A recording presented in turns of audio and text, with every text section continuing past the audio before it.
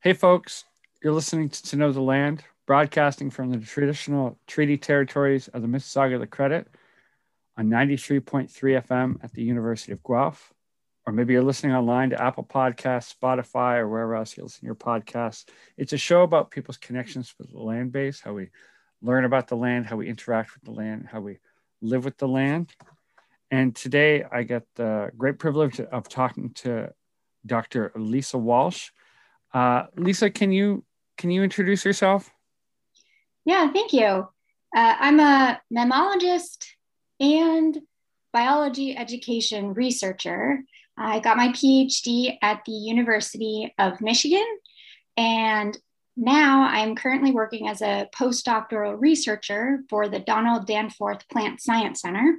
They are located in St. Louis, Missouri, but I am currently living in DC, working remotely. So DC is the ancestral lands of the Anacostans, Piscataway, and Pamunkey peoples. Can you tell us a little bit about the Danforth Center? I don't know much about it. So it was founded as a center for plant science research, and the idea was they really wanted St. Louis to be the hub for all things plant science, with the intent of improving the quality of life for humans via plants. So this especially centers on nutrition and making plants as effective and helpful as possible. And I am working from the education lens, where I'm really focusing on how can we bring in as many people as possible, future scientists, how can we get them excited and curious about science in general, especially with plants. So we're really interested in diversifying the future generations of plant scientists. What does that work look like right now with the pandemic? Yeah, that's a great question. Because we are not a university, we were very nimble. As soon as COVID-19 was declared a pandemic, we received ethical approval to send out surveys to undergraduate students in biology all across the nation, so that all across the US, and so that we could gather data right when the pandemic started from students in terms of how they were feeling, how they viewed themselves. Did they see themselves as scientists? And then at the end of that first semester, that I call it the COVID-19 interrupted semester, we resurveyed them to see how they're doing.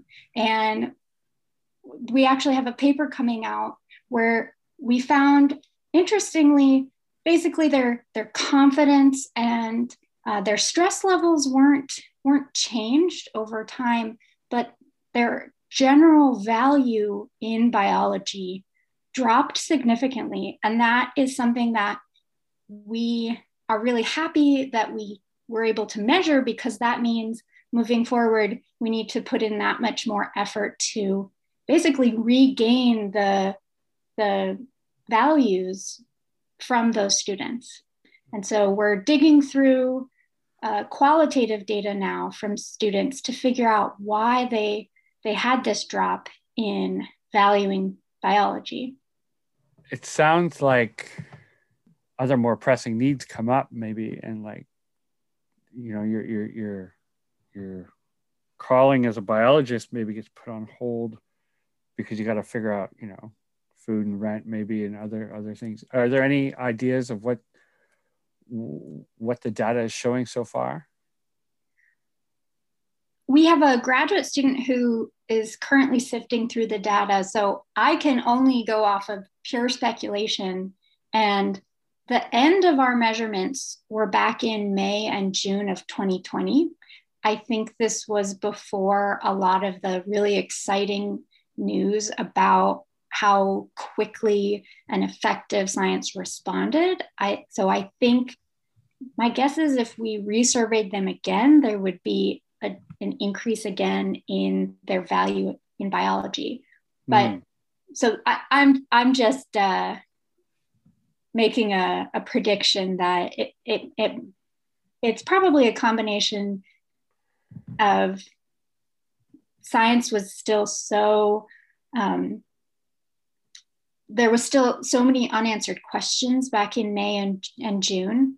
And sure. I agree with you that during a pandemic, especially early on in that pandemic, it was really about survival and getting through the courses that they had signed up for, assuming that they would be in person.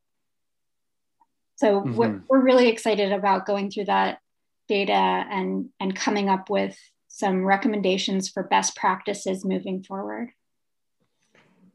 That's amazing work, and obviously very pertinent and very timely.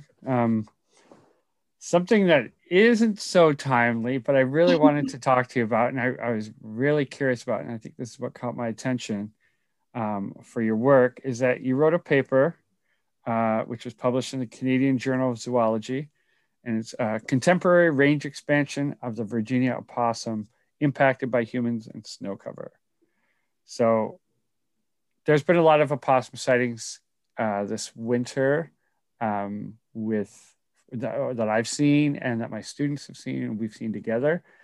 And it got me thinking more about opossums and how is the range expansion working out. And so when I saw that you've done so much work learning about this, I really had to get a hold of you. So this is why this is the thick of what I really wanted to talk about. But I wanted to start with, when we think of range expansion, I always want to go back to what is the habitual range? Where do opossums come from? Do you know what their earliest recorded range would be?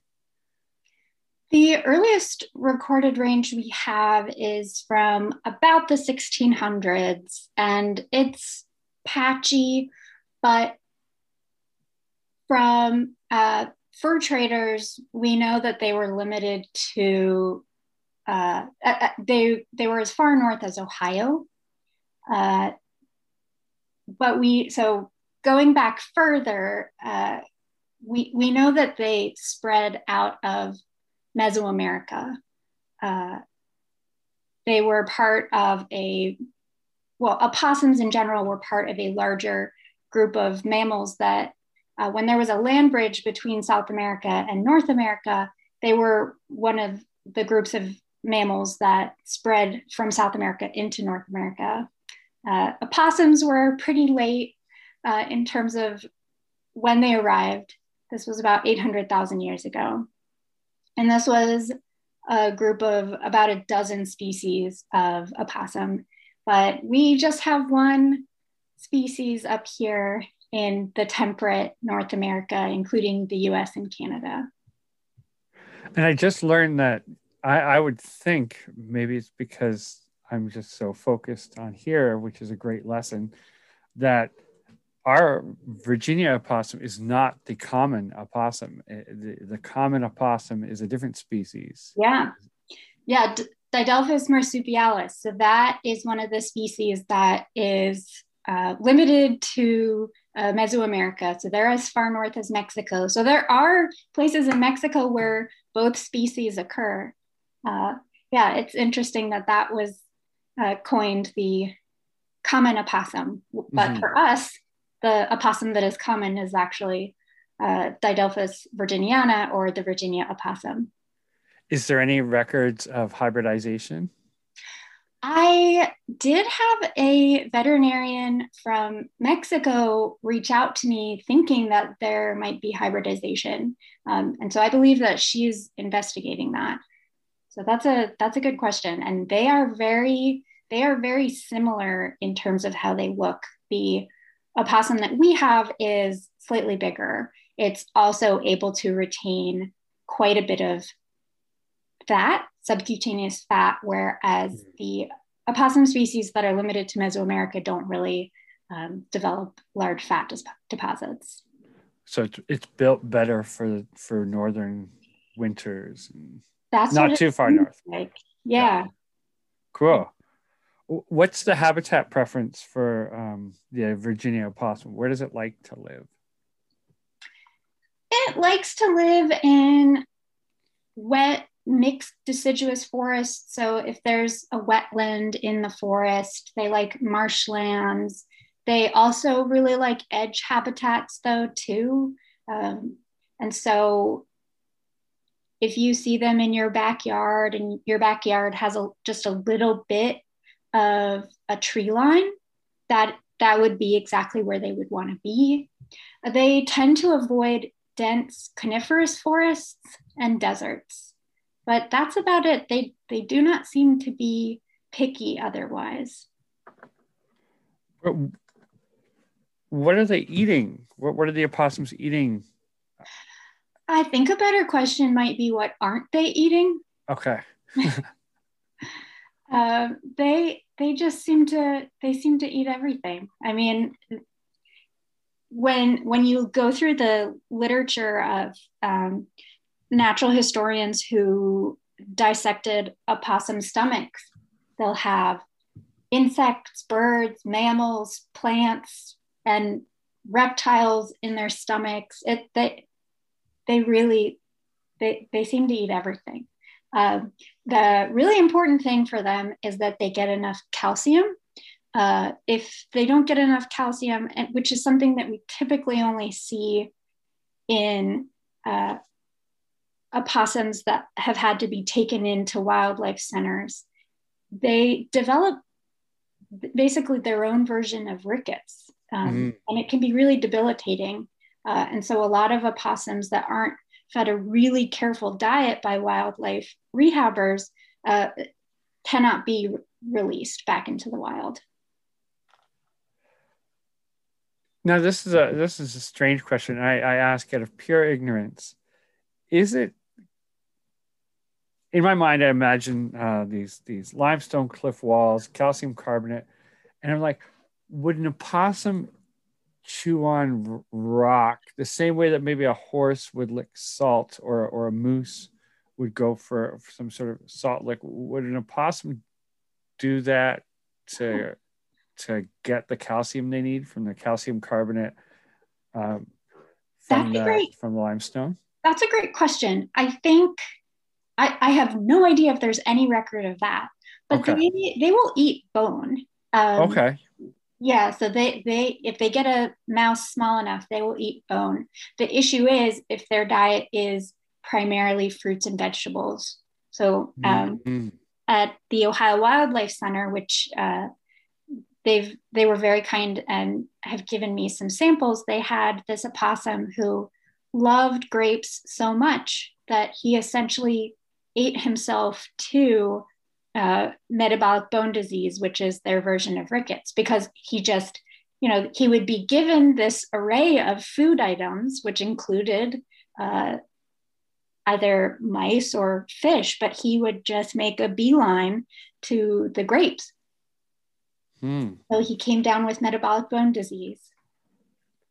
And he became an education animal because he couldn't be released. But that way he was able to engage a lot of visiting students with all things opossum. Which is great, because I think that they've got a bad rap sometimes, but opossums are so cute and so nice. And we had they really run the gamut. So young opossums are especially cute, but then you can also come across this really weathered, grizzled, old, big male who just, he's missing fur. So it's really, they run the whole spectrum, which is why I kind of like them. And, when you meet someone, they always have an opinion about an opossum, which not every scientist can say about what they research. Yeah, I don't know if everybody has an opinion on fruit flies. So yeah. It's just like, yeah. There's seems to be a lot of neat things about opossums that I've learned about over the years and have talked to my students about. And one of the things that we were talking about recently was they have a kind of unique relationship with ticks. Um, can you explain anything that you know about the opossum's relationship with ticks? Yeah. So when you asked me what do opossums eat, and I said basically everything, that includes ticks. So they will groom themselves, and if there are ticks on them, that those become part of their meal. And so they are really good at controlling ticks. What the research hasn't shown yet is we don't know if opossums are so effective that they actually do they impact the prevalence of Lyme disease. We haven't verified that yet. It's been speculated that they could help control Lyme disease. So any future researchers out there, that's a question that you could go out and examine. If you don't like ticks, you should definitely like opossums. Are they susceptible to Lyme disease? As far as I'm aware, no. There are quite a few diseases that they just aren't susceptible to or are much less susceptible. So the most common is rabies. Really, the only cases where they have contracted rabies is this part of New York where the virus becomes aerosolized, which I don't know about you. I don't like the idea of aerosolized rabies. Yeah, yeah. Do you know how that happens? I believe the literature has suggested it's some sort of weird uh, water or weather phenomenon. I'm not sure if it might be a combination of the weather and the waterways that are there. What about things like I've been reading about uh, prairie dogs out in Western Canada and mountain lions in the States that have contracted plague, like the bubonic plague. Has there been any recording of, of bubonic plague in opossums? There have not been. If I remember correctly, there was maybe one case of chronic wasting disease, but also the prevalence of disease in opossums is not highly studied.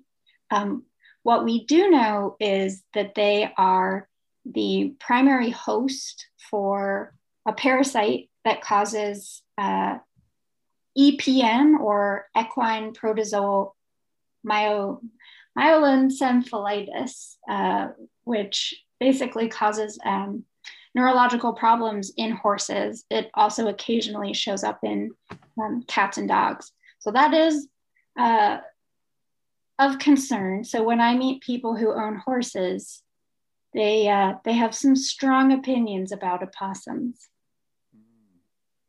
How prevalent is that disease or that parasite or pathogen? Um, Basically, so the only research on prevalence actually came out of Michigan, and they found that it was least common in northern Michigan, which we have there were fewer possums because they've arrived there more recently. It's also more coniferous than southern Michigan, and so there's probably a direct relationship between how many opossums are in an area and EPM. I think it's a pretty widespread parasite. It doesn't impact the opossums at all, as far as we know. So it stays in their lower intestine, but it will travel to the brain in other mammals if it's ingested, unfortunately. Hmm.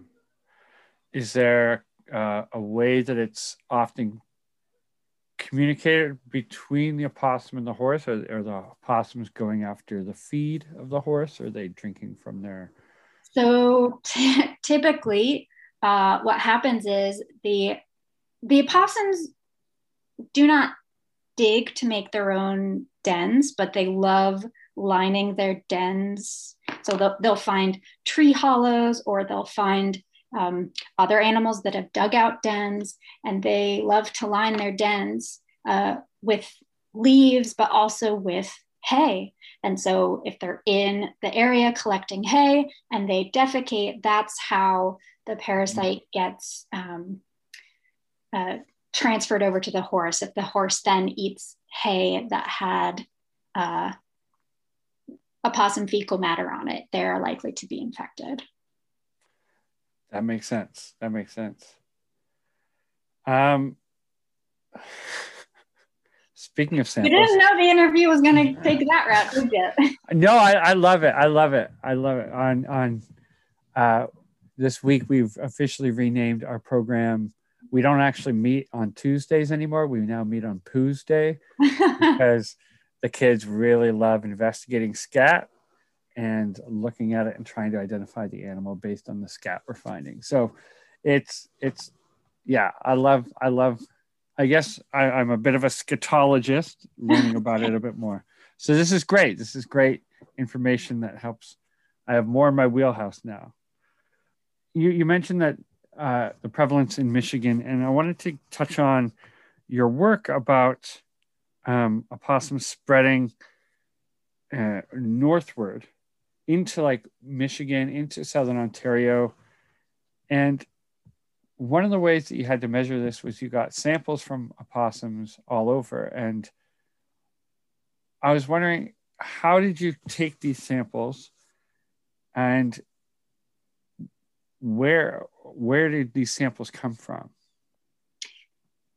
That's a great question. So the research paper that came out in 2018, that was from my master's work. And I originally was going to trap opossums and take ear samples. But after 2 trapping nights where I mostly got raccoons, one very angry raccoon and one very sad raccoon, I decided to go a different route. So I collected roadkill. I would drive around, not quite highways, but pretty either busy roads or roads near farms where the speed limit was between 35 and 50 miles an hour. That seemed to be the best for large mammal roadkill. And so I got really good at spying roadkill. So I would just drive around Ohio and Michigan looking for roadkill. And I just didn't have the energy, or I guess the gas, to also sample Wisconsin. So I reached out to fur trappers and asked them to send me ear tissue samples from opossums that they had trapped. And it worked out great. I got to see a lot of Michigan that I otherwise wouldn't have seen. Got to experience some smells, got some weird looks as I was moving carcasses off the road. I enjoyed it. It seems like a very ethical way of harvesting the samples. You know, it's not as invasive as a trap. I'm sure the samples are still viable and allows trappers and to be a part of this conservation process and learning about the ongoing developing natural history of these animals. Yeah, I actually, the fur trappers became some of my experts. So I had to call them to say, I'm interested in sampling the Upper Peninsula of Michigan. Have you seen any in your county yet? And they were the expert. If anyone knew that there was an opossum in that county, it would have been them. And so they were basically my evidence that, oh, opossums haven't made it this far east into the Upper Peninsula yet. And they also told me about how much opossums like to den in hay, and so it's I think fur trappers are an underutilized resource as experts in science. It sounds like an ongoing frontline relationship like they're right there all the time with the animals they're working with and harvesting and trapping. So yeah. And what kind of samples were you taking? You said ear, and then I think Yes, I was taking ear if possible. So there are some scavengers that, for whatever reason, fixate on the head. So sometimes there would not be any ear to take. In that case, I tried sampling their tail. That really didn't work out. So the tail of opossums, it's really leathery. It's not, you want nice soft tissue to process. You don't want something that's almost scaly in texture. And so I switched to toe pad later after this research. But other tissues that I took included lip from fur trappers. They said, well, can I sample lip? And I said, sure. And so that worked. But it was mostly ear. That is easy tissue to process, and you don't have to do any further dissection of the roadkill. With opossums, the ears and the tails are quite exposed and often susceptible to frostbite. Would the frostbite affect the viability of the sample? Oh, that's a really good question. As far as I know, at least for the ear, it did not. What would be bad is if it was an older specimen.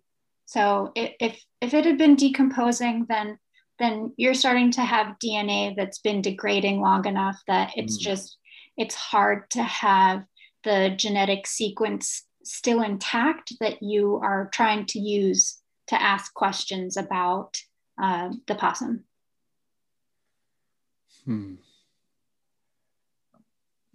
All this was to sort of well, before I get into that, what was the next step? So you take the sample and then you're doing genetic testing. And when I read the paper, this is the part of the paper that I don't understand because I've never got to do this work. But it sounds like a series of really complex experiments or analysis. And do you, when you think of STEM work, do you think of this gene testing, or like it's just a world I don't understand? Can you tell us a little bit about it? Yeah. So I essentially ran a 23andMe on the possums I had collected. But so whereas 23andMe has a population of people where, well, we know where you came from. We know we have a population of Eastern European, we have a population of Sub-Saharan Africa. And so we're going to take your DNA and test it, knowing these various genetic markers tell us something about ancestrally, where did that DNA come from? Well, I didn't have any of that. And so we have the software where you can say, all right, I have this much diversity among my samples. And you use an iterative algorithm that will tell you, all right, based on your samples, you actually have two populations. And then, so my samples were also acting to inform me about how much genetic diversity and how many populations did I have. And then I used them again to say, all right, which population did you come from?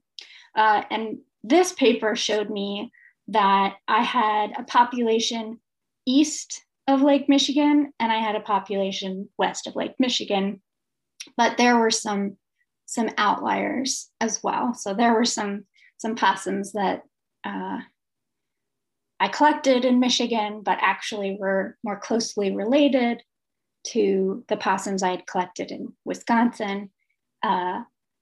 So it It can seem complicated, but there are other people who specialize in the statistical algorithms that actually help piece your data apart. So I was a geneticist, but I was relying on something that a statistician with genetic knowledge had already built for me. So it's really about using tools that are already there if they have been developed. I appreciate the 23andMe analogy because that helps me understand. Yeah, you're looking at origins and parents, and I mean, we like you said, 23andMe. We do this to look at our ancestries and our origins. And whereas 23andMe is using areas across our genome that are take longer to change between populations, I was using something called microsatellite, which has a very high mutation rate. It's something that we call junk DNA, basically, where it's DNA that is not being turned into a protein, but the basically internal software that we have, the enzymes that go through our DNA and check, these microsatellites are made up of repeats of the genetic code. And those repeats can confuse the enzymes. And so they might add an extra repeat. And so what I was using was, okay, well, how many repeats do I actually see in this opossum versus that opossum? And because it's mutating so quickly, it can find differences in populations only going back a few generations. So That's amazing. these opossums are not super far. Their family trees don't go back very far in the past. That's really cool because it's a much more immediate form of testing. That's really interesting. I'm trying to think of analogies. I do a lot of animal tracking, and I'm thinking that's like looking for scent marking. So like if an animal urinates somewhere, here's a sign that's not going to last through the season. Like maybe you might find like a kill site later on, or even scat that's been left around for a while. But the urine mark, it shows more immediacy, and it seems like what you're tracking there is much more immediate sign. You have to be aware of kind of depending on what the genetic marker you're using, how detailed would it be? So we wouldn't really recommend using this to tell the relationships across a lot of different species, but it gives us a pretty refined idea when we're looking at populations that are adjacent to one another. What were some of the results, some of your findings about the opossums in your study?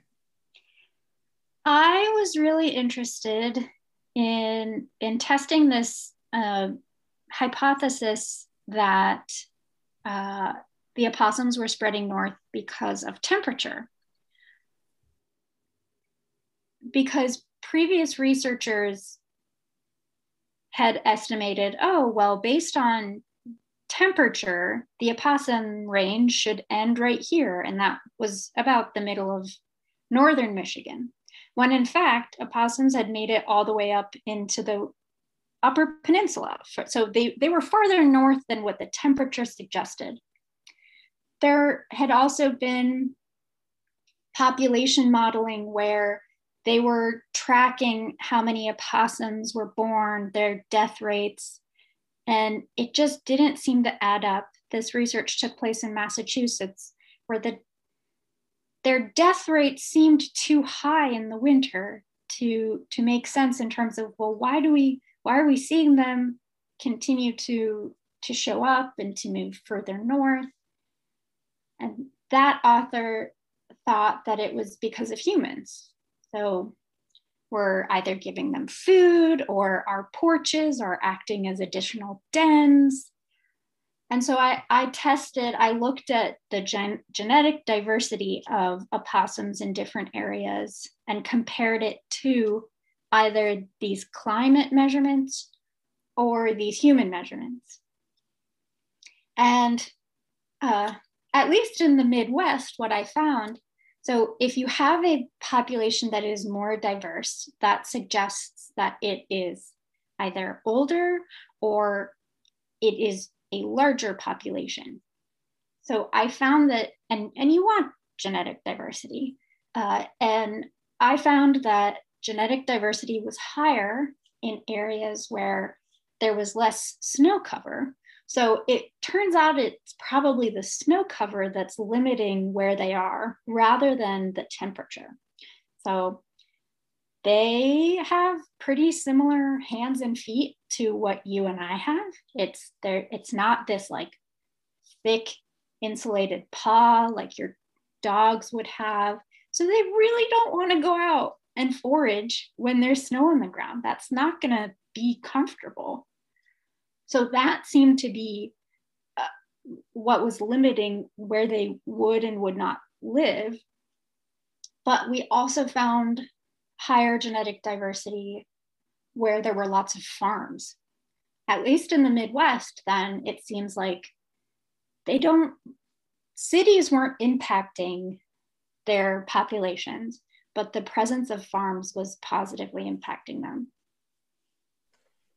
Is there anything in their behavior that is encouraging this expansion? Like if they're moving up into places where I guess they're thriving, but at the same time, we came across at least 3 dead opossums over the winter, and there was no sign of predation, no sign of anything. Maybe one was poisoned. We aren't sure. But I'm just wondering, like, what is it in this behavior that's leading them to expand into a range that's harmful, or is increasing, or I don't know if it's increasing mortality, but yeah, what is it in their behavior that's expanding their range, encouraging them to broaden and expand their range? In terms of behavior, after they are weaned from their mother, they are solitary. They don't want to be around other opossums. So they're doing their best to move away from both their mother and their siblings after they're weaned. And they're relatively nomadic. They will wander. They can also have up to 20 dens that they will cycle between. And so I think it's primarily essentially random drift where, I'm sure that there are some possums who are moving south from basically where they were born, but there are some that are moving north. They also will, it appears they follow streams and rivers. And so those are so like I said, they really like kind of wet wooded areas, and those can insulate them. And so I think, for the 3 that you found, I'm sure there's one that found a great den, potentially under someone's porch, and they just managed to hunker down and survive the winter. I guess out of curiosity, the possums that you found dead, did they seem heavy or did they seem emaciated? One of them, I would say, was pretty heavy, and that was the one that we were thinking of possible poisoning. Mm-hmm.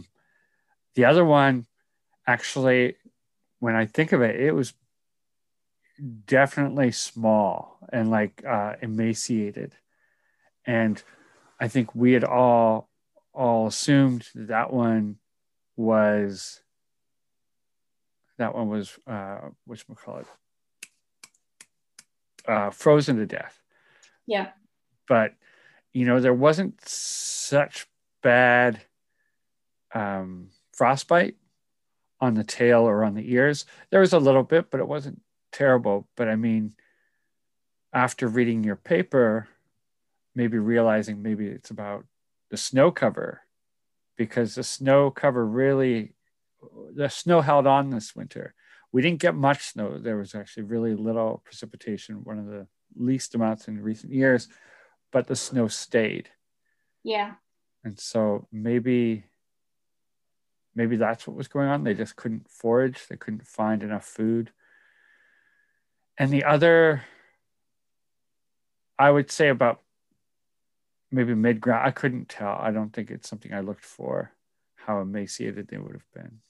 Opossums have very slow metabolic rate. So some researchers who monitored their behavior in the winter, they didn't. So if the weather was harsh, they would just skip going outside of their den. So they'd essentially not eat that day. And that skipping an entire day of foraging, the metabolic cost is only the equivalent of a small mouse. So they can go a long time actually between meals, or they can really stretch out how little they forage. Another researcher calculated that across 120 days of winter, if they have good foraging for 30 of those days, they can make it. Wow. Through the winter. As long as they are 2.5 kilograms, that's about 5.5 pounds, as long as they're that heavy when winter sets in, because they will lose up to 40% of that through the winter. So it's just a question of, are they heavy at the start of winter, and can they forage successfully for 30 of those days?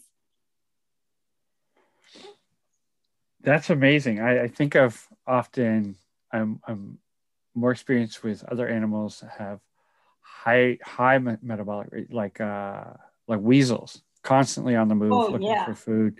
Yeah. And it's really neat to start thinking about the other way as well. It's like, something that's it's a little bit slower. Is there any sort of associated reasons with this slow metabolic rate? Is there something in their physiology that can help us understand why they have a slow metabolic rate? Or is it just a skill that they picked up along the way? I'm not sure. I don't know if I'm not sure if it's a skill. I don't know how it compares to other marsupials. Mm-hmm. Yeah, that's a good question that I don't know the answer to. That's cool. Those are the best. Yeah. I was wondering as well, are there any physiological changes associated with the spread north? Like, are these naked parts, like the tail and ears, are they getting hairier? Are they shrinking?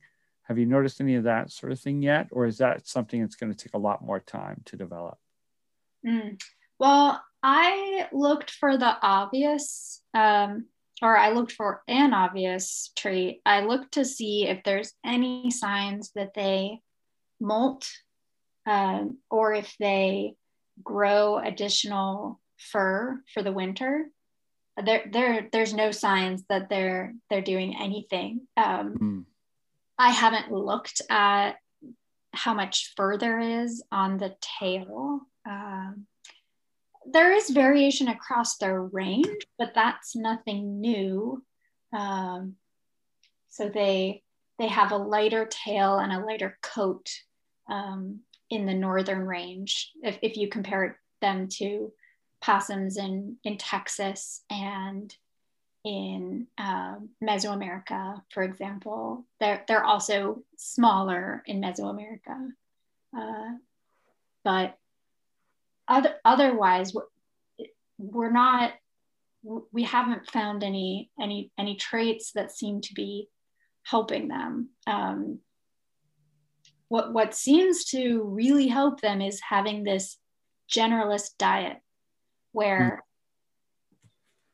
so I collected an opossum that had been killed in North Dakota, and it had suddenly appeared the very first day in January that it temperatures got above freezing, and the snow started to melt, and it was seen underneath someone's bird feeder eating the bird seed. And when I opened up its stomach was completely full. I think it looks like it had found some dog food or cat food that someone had left outside. It had been eating some grass. There was a hip bone of a mouse. And of course I found the sunflower seeds from the bird feeder. So because it's able to go out and forage, and its foraging is not restricted really in any way when temperatures allow it to forage, that seems to be a contributing factor to allowing them to survive these winters that, they seem miserable, but they're doing it. That's amazing. And maybe that's the, like you say, it's the key component possibly for this northward expansion, that they're such generalists. They eat everything. I wonder if that's I want another word for an omnivore, but it says all. How do we say not just every, how do we say more than omnivore, but opportunivore maybe, but oh yeah, I like that. Yeah. Well, thank you for talking about the possums, because this helps answer so many questions, but then I love it also because it helps create new questions. And you aren't really working with opossums anymore. That's not your focus. But I was wondering if there's any other work that you're especially excited about these days, that you are working on, that's getting you really stoked.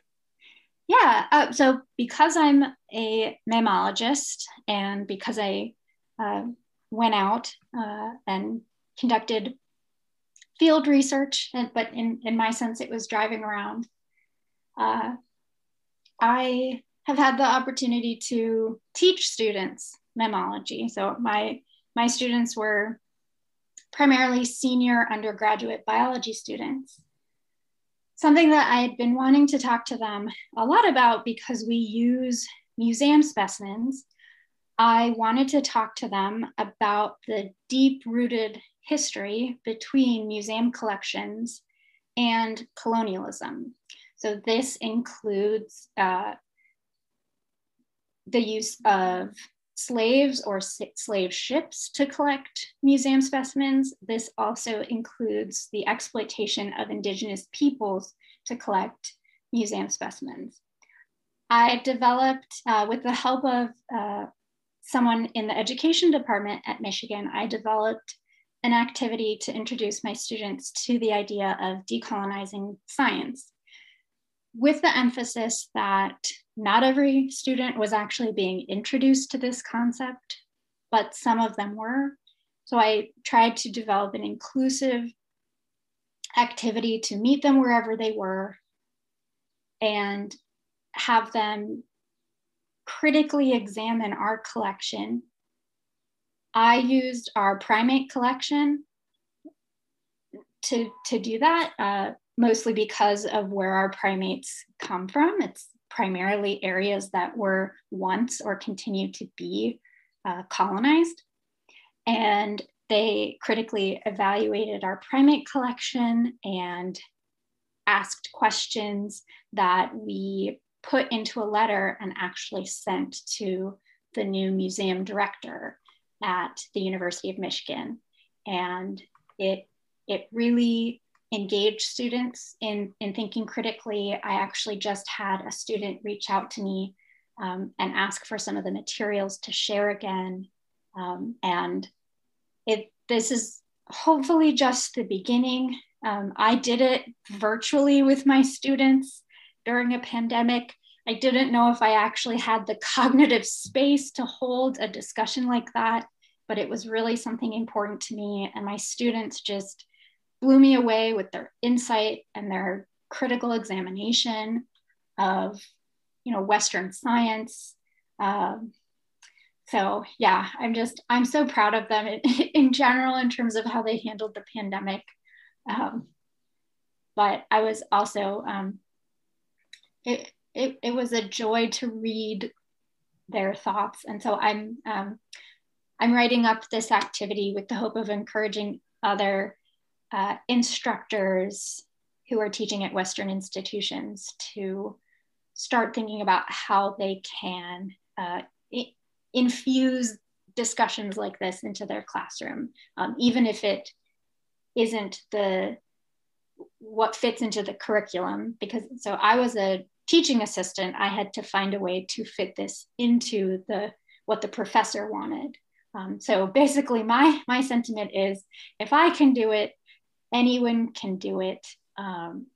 And hopefully there will eventually be entire courses on this rather than just activities. That's awesome. That's really cool. And I think like now more than ever, but even this is great. That's the sort of thing that I think we really need in all sorts of spheres. But to colonization comes in many fronts, and many pronged approaches to disrupting it are really necessary. And so if we can find tools and ways to do this, like this activity, like this tool that you're developing, that's the kind of thing we need. And what a great experience for these students too, to not only just learn about it theoretically, but to compose the letter together and address it to the museum. What a helpful tool for the future of biology, for the future of decolonial work, and for these students. So thank you so much for developing that. Yeah, thank you for letting me talk about it.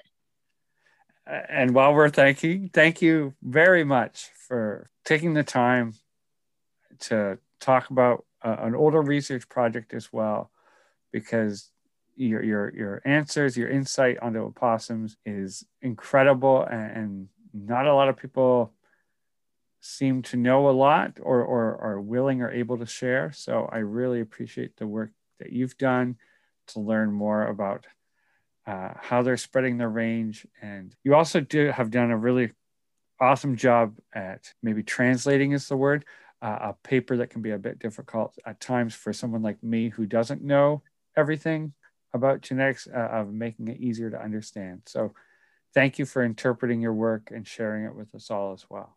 Sure, happy to. Again, that was mammologist Dr. Lisa Walsh discussing her paper, The Contemporary Range Expansion of Virginia Opossums Impacted by Humans and Snow Cover, which was published in the Canadian Journal of Zoology. I really appreciate Lisa's work also on decolonizing biology and how do we do this in good ways. It's neat when the folks that you want to talk to about one subject are also doing other cool things. And it doesn't always happen, but how cool is it when it does? Because then you can hear about the work in one sphere and then also take joy and inspiration from the work in another. The show is To Know the Land. If you're just tuning in on the radio, or if you're listening to it on a podcast, you probably know already. But again, if you want to listen to it as a podcast, you can check out toknowtheland.com or look up Apple Podcasts or Spotify or Google Podcasts or wherever else you're listening to podcasts. If you have any critique or curiosities or questions, you can always email me at toknowtheland@gmail.com. I think that's it. Tune in next week. Take care.